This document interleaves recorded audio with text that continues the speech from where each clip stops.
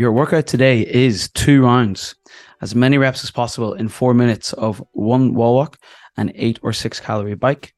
Then we rest 4 minutes and we do as many reps as possible in another 4 minutes of 1 wall walk and 12 box step overs. We do all of that twice. I'm actually struggling to control my breathing here.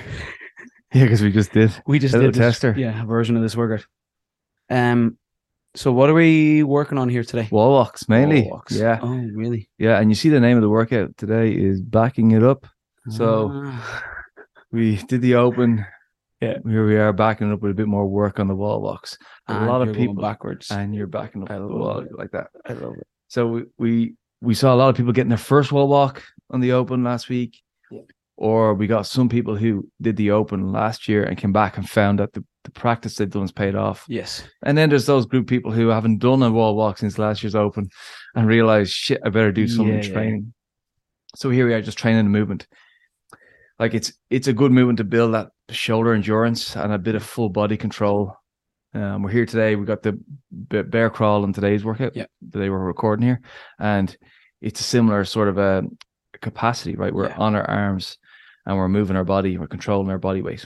And the wall walk is great for that. Yeah. So we're going to do a wall walk and then we'll sprint a bit, wall walk and sprint a bit. So the heart rate will be up, mimicking a test that way. Yeah. And just building our confidence and capacity. Yeah. So you answered a question there that I had, but I'm going to ask it anyway.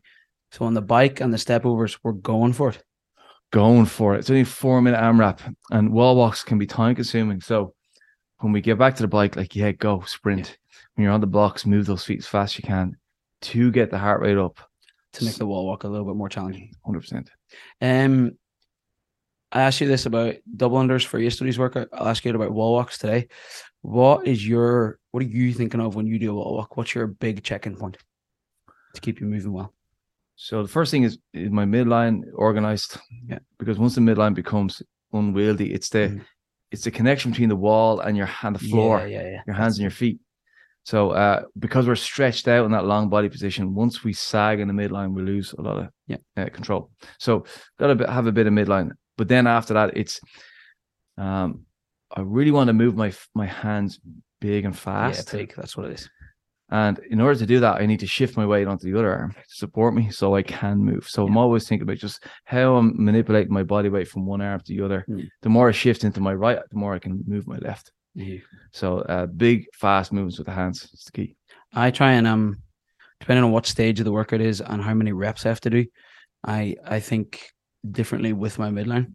When I am fresh, so say in this workout, because it's only one wall walk as well, what I'll try and do is stiffen up as much as possible from my shoulder to my quad. Just make everything rigid, and then it's massive big steps.